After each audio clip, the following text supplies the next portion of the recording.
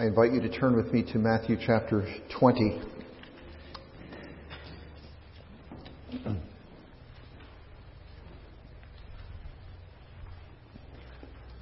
Parable of the landowner who goes out into the marketplace and collects workers at various times throughout the day and shockingly pays them all the same amount of money. What is the Lord getting at here? Matthew chapter 20, beginning at the first verse.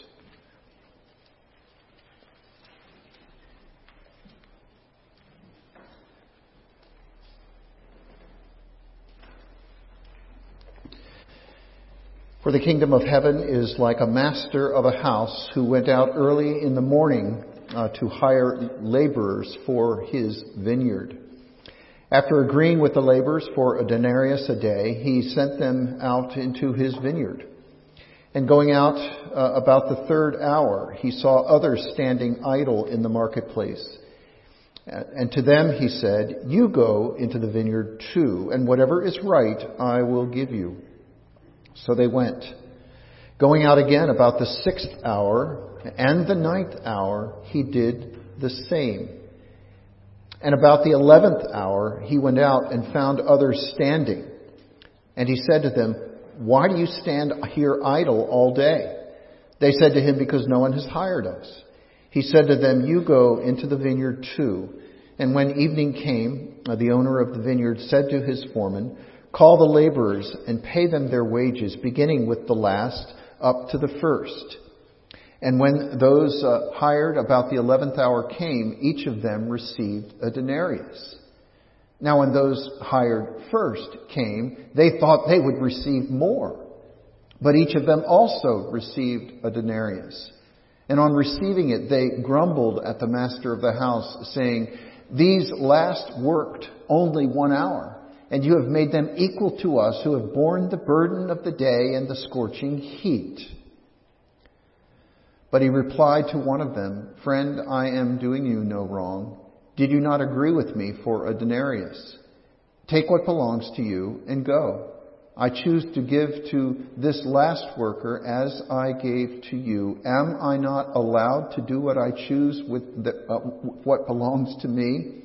Or do you begrudge my generosity?"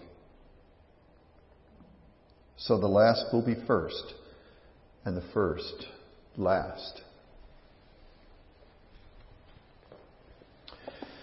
The Holy Spirit, if you are a believer in Jesus, the Holy Spirit has drawn you into a relationship with Jesus. And as time goes by, you continue to be amazed at the grace and the mercy of the Lord.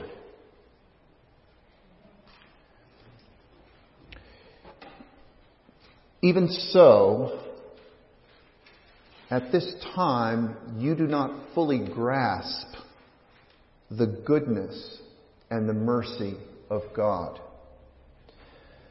And you won't, deep down, fully grasp the goodness and generosity of God until you see Jesus face to face, and you will be like him, for you will see him as he is. Not only are you indwelt by the Spirit, enabled to see the glory of Jesus, but you also live in the backwash of your first parents' rebellion. They, at one point, lived comfortably before the gaze of God until they no longer did. And their sin drove them into hiding. And so here you are, rescued by grace, but you too deal with nagging suspicions about the goodness of God. In our hearts, perhaps back in the recesses of our mind, there are questions that we have. There are suspicions that we have. I'm not doing enough for God. I don't measure up. We instinctively defend our record. We instinctively puff up our performance in the eyes of other people. And so this is the dilemma in which we live. We have Holy Spirit renewed minds, and we are drawn up into grace. And yet we live in this fallen flesh, and we don't trust grace, not fully. In many respects, we prefer our own righteousness to the righteousness that is given to us as a gift by Jesus. In many respects, we prefer to have our own performance shine and appear to be superior to the people around us rather than simply resting as children in the performance of Jesus Christ with that grace that He gives to us. There is, in the several chapters around chapter 20 here in Matthew, there is a thread that runs through them. And that is, it's reflecting the fact that we all have a legal heart, more than perhaps we would like to admit. We have a legal heart. And there is a question that recurs in various ways as we look at these chapters. And the question is this, and I'm borrowing these thoughts from Dane Ortland and some perspectives that in a recent book that he wrote. But in a number of different ways, people are asking this question: what is the least that I need to do for God? What's the least I need to do? What do I need to do to get by? We think of Peter, for example, in Matthew 18. How many times do I have to forgive my brother when he sins against me? There's got to be a limit here. Let's talk limits. How about 7? That would be heroic. Peter is asking the question, how much do I need to do to get by? The Pharisee in chapter 19, who is quibbling about the conditions for a divorce. What is the least that I can do with respect to marriage? What can I get away with?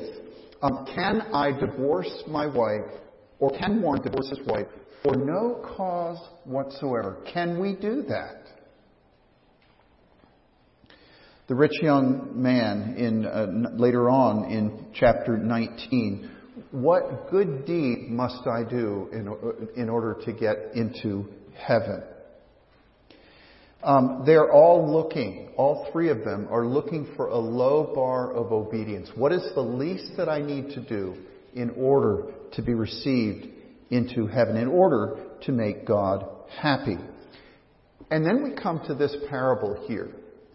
It is a parable that is stunning to us in 2 primary respects.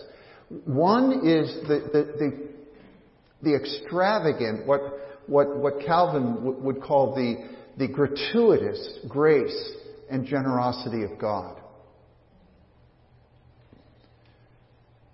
The generous Spirit of God represented in the landowner. But the other thing that we pick up on is there is a natural suspicion that God is somehow holding out on us, that we're not getting what we fully deserve. There's His astounding generosity, and there is our native suspicion to it, and we can miss it. I want you to be thinking about 3 questions as we consider this text this evening, and really 3 requests that I have for you in your prayers. And the first one is this, that you would ask the Spirit to show you the Father's generosity. That's the first thing I want you to take away. Ask the Spirit to show you the Father's generosity. Secondly, to ask the Spirit to free you of the death grip of comparisons. To free you from comparisons. And then thirdly, ask the Spirit for obedience that comes from the heart. Not just obedience that is birthed out of a sincere faith out of your heart. First of all, then, ask the Spirit to show you the Father's generosity. The landowner here is of course, hiring help for his vineyard. And he is exercising what you might call as a solid business practice. He is up first thing in the morning. He meets a number of people at 6 o'clock, and he hires them on the spot to work for a full day. That would be a 12-hour day, 12 hours. And he would give them a full day's pay of a denarius that would feed the family from that day's wage. So far, so good. But at 9 o'clock, he goes back out and he hires a few rounds. The second round hires, we might call them. Again, there are people that are just standing around, and he asks why they're doing so, and he hires them. And we can get that. They're still putting in a 9-hour workday, which is more than some of us have worked. And so we're okay then. But we get very suspicious around midday, where he goes at noon, and then again at 3 o'clock. And these midday hires seem very strange to us. These people aren't looking for work. But he's finding them, and he is hiring them. This is, according to Ken Bailey, very strange behavior in the first place. Ken Bailey was one who was teaching in the Middle East for 60 years and got to know the mindset that even in modern times would have also been reflective of the ancient times. Landowners in the Middle East are known traditionally to be gentleman farmers. They hire others to work the land and appoint a foreman or a steward to manage the estate. A traditional landowner may give his steward careful instructions in the morning and then ask for a report at the end of the day. But to make the trek in person from the farm to the market and back 5 times in a single day is simply unheard of. That is the steward's job. Now let's go back to that 5 o'clock hire. The text says that he actually went to the marketplace at 5 o'clock or at the 11 o'clock hour. He left at 5 o'clock. It may have taken 10 minutes or so to get to the marketplace. He cuts a deal with the person. You come and work the rest of the day, and I'll give you what is right. And then they would have returned. They would have returned to the vineyard and maybe have gotten 35 minutes of labor in. This is strange and unreasonable kind of behavior. And what's even more shocking, of course, is when they line up for pay at the end of the day, and he instructs the manager to pay those hired last first, and they get their denarius as well, of course. And then each of the others are paid as well. The one at 3, the one at noon, the one at 9. And by this time, the ones who were first hired, who signed on for a denarius, are seething with resentment. You have made these slackers equal to us. Now, what does this tell us about the kind of boss? What is this what is motivating this landlord? First of all, and maybe just put a sharp point on this, he didn't need the workers. He didn't need the workers. The workers needed him. And that's what was motivating him. He replied to one of them, verse 13, "Friend, I'm doing you no wrong. Did you not agree with me for a denarius? Now, take what belongs to you. I chose to give the same amount to the last worker as I did to you." Paul Tournier, often described as the best-known Christian physician of the 20th century. I suspect I would have thought that to be Martin Lloyd-Jones. But Paul Tournier, the Swiss physician, made this comment: "It is not guilt that is the obstacle to grace. The final and largest obstacle to grace is not guilt. It is the repression of guilt. It is self-justification. It is self-righteousness. That's the obstacle to grace." And that's what the landowner is uncovering. Think about the first hired. Think about the rich young man. And think about Peter, two of the other stories that we mentioned earlier. In every case, grace was perceived to be transactional. Listen to the way each one spoke. "I slaved all day for you, first hired. All these things I have kept," rich young man. And Peter himself, "Well, we've left everything for you, Jesus. Certainly we've got more coming." You see, this is grace that is not really grace in their minds. It is obedience that is not really obedience.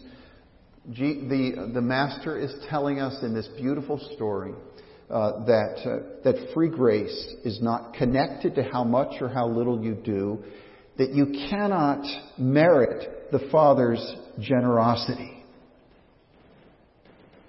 So what is our God like? He is a generous God who gives you what you need. A generous God who gives freely what you need, not what you deserve. You see, He sent His Son to work for you so that you could get the pay. The last will be first. Pray, Spirit of God, let me get the heart of the Father. Let me see that compassion, that generosity. The second thing is to ask the Spirit to give you freedom from comparisons, freedom from the smug assessment that you often make of your own virtue. Listen to this statement. We've borne the burden of the day and the scorching heat. We're the ones who have suffered for you. We deserve more. Everyone else is a slacker, but we have served you with diligence. Bailey again makes this comment. The grouchy workers aren't grouchy because they're underpaid. They're not underpaid. They are grouchy because they see others as overpaid, getting what they don't deserve, because I deserved it. I earned it. This morning in our service, we looked at Matthew chapter 7, the log and the speck. And what can we tell from this captivating little story from Jesus? What does Jesus know about us? What does Jesus know about you? What does Jesus know about me? We have an inclination, a propensity, an instinctive attitude, behavior of being fascinated with the specks in other people's eyes. What have they done? How am I superior? I can point out the things that they're doing wrong. And he also is aware that it is our own spiritual blindness that makes us so fascinated with the other person's speck, because we're walking around with a 2x8. We'll call it a 12-foot 2x8 perched on our nose and assuming that we have excellent vision even with that obstructed view. He knows what we're like. He knows that that's not an unusual kind of perspective. It is actually typical of us. Our impulse is to judge others. And Jesus is putting in very picturesque language, He's saying, you judge yourselves first. And it is a very big thing to admit that there is at least a smidgen of self-righteousness in your heart. That is a big thing to come to see. Thank you, God, that I'm not like that Pharisee over there, which turns us into one immediately. How convenient it is to compare ourselves to other sinners and not to the holy God. Martin Lloyd-Jones puts it this way: it is morality, not immorality, that is the greatest enemy of Christianity. It is our damnable righteousness, as it's put by another writer. We have a smug assessment of our own virtue.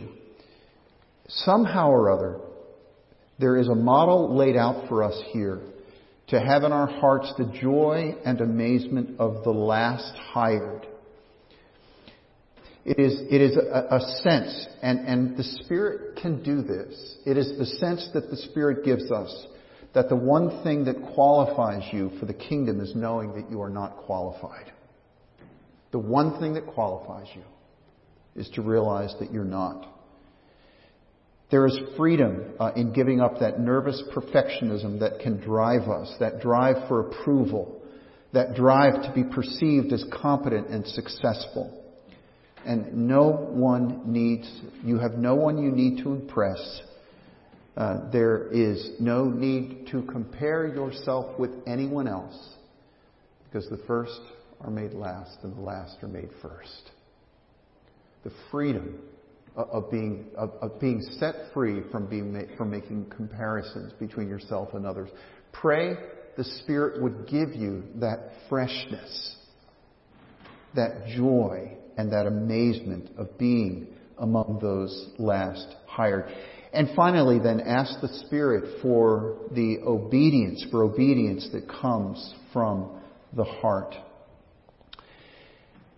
The first hired here, the ones who have put in the longest day, resemble in many respects the older brother of the parable of the two sons.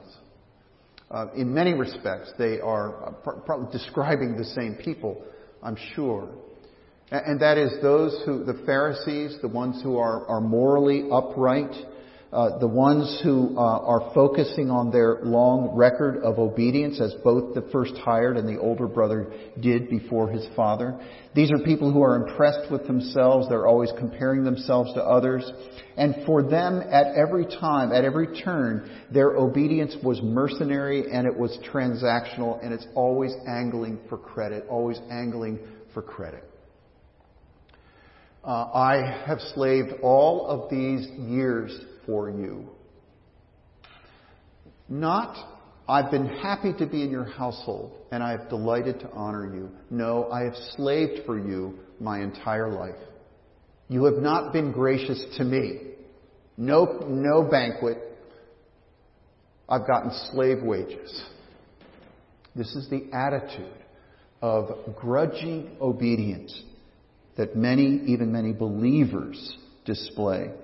For some, they look at the gospel as that which gets them started. That's what gets them started on their Christian life. I know I'm saved by grace, but then it's up to me to generate a life of respectable discipleship. And so I study my Bible, I learn to witness, I work on my prayers. If you're like me, you get your prayer cards and you run through them every week, and you're very diligent and obedient in that respect. You're tithing, you're memorizing. For these people, though, the Sabbath is often not seen as a gift so much as a sacrifice. I've also got to give up this day for God. You see what's going on? There is an attitude, as Paul describes in the book of Galatians, they are sanctified by self-effort, and it is characterized by this question. Paul says to these individuals, what has happened to all your joy? You're doing a lot of good things, but what has happened to your joy? And then he actually puts a title on it in chapter 3 of Galatians. After beginning with the Spirit, are you now trying to attain your goal? Are you now trying to reach the status of a sanctified person by human effort or by the flesh. Those are the ones who have a dutiful obedience, but without the joy of the Lord. The last hired never lose their amazement at grace. The gospel oxygen keeps you invigorated.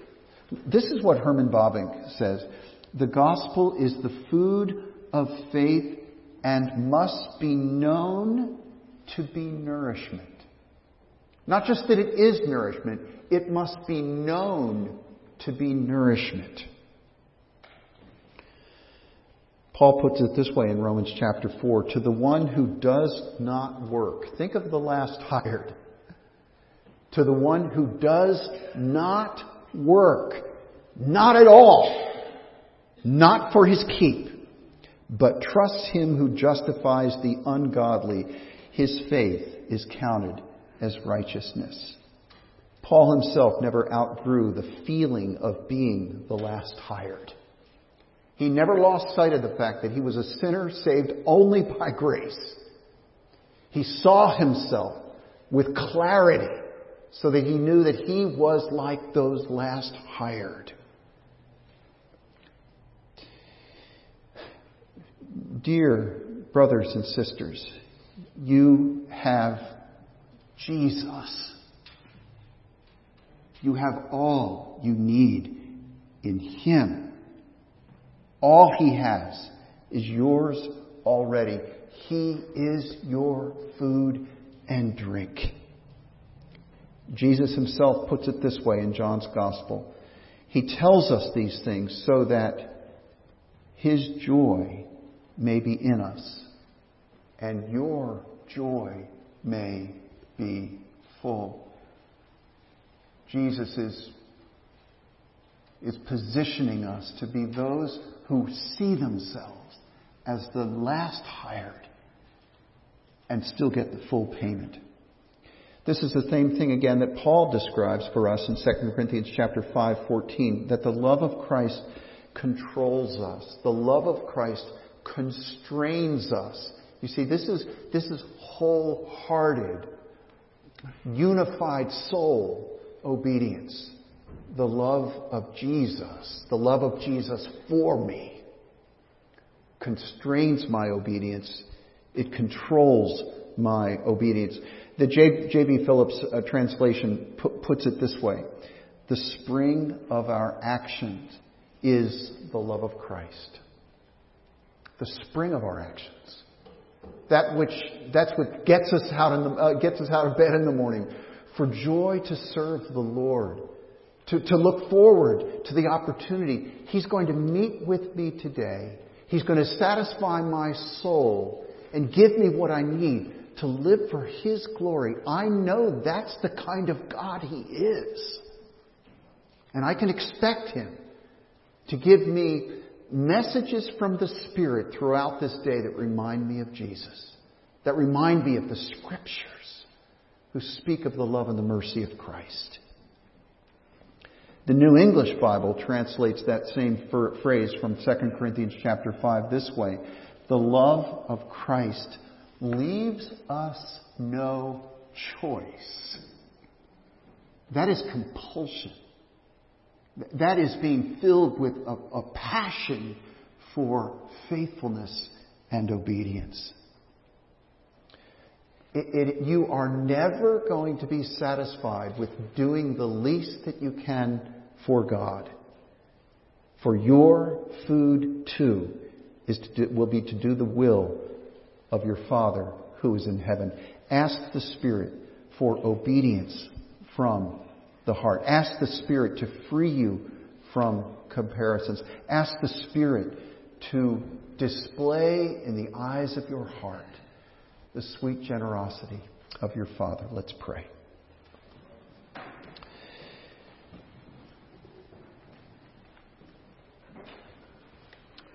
Father, in this little story this afternoon, we have ventured into a strange territory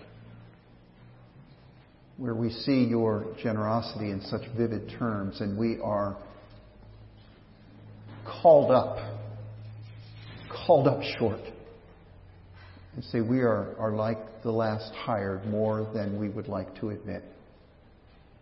And so we're praying for this sense, Lord, that what motivates you to save us is not what we can do for you, but because you love. And pray that each one of us here would see implications of this for our lives with fellow believers, our lives with those in our households, that we would be men and women and boys and girls who show remarkable mercy, compassion, generosity, even as it has been shown to us. For it is in the name of the Lord Jesus that we pray. Amen.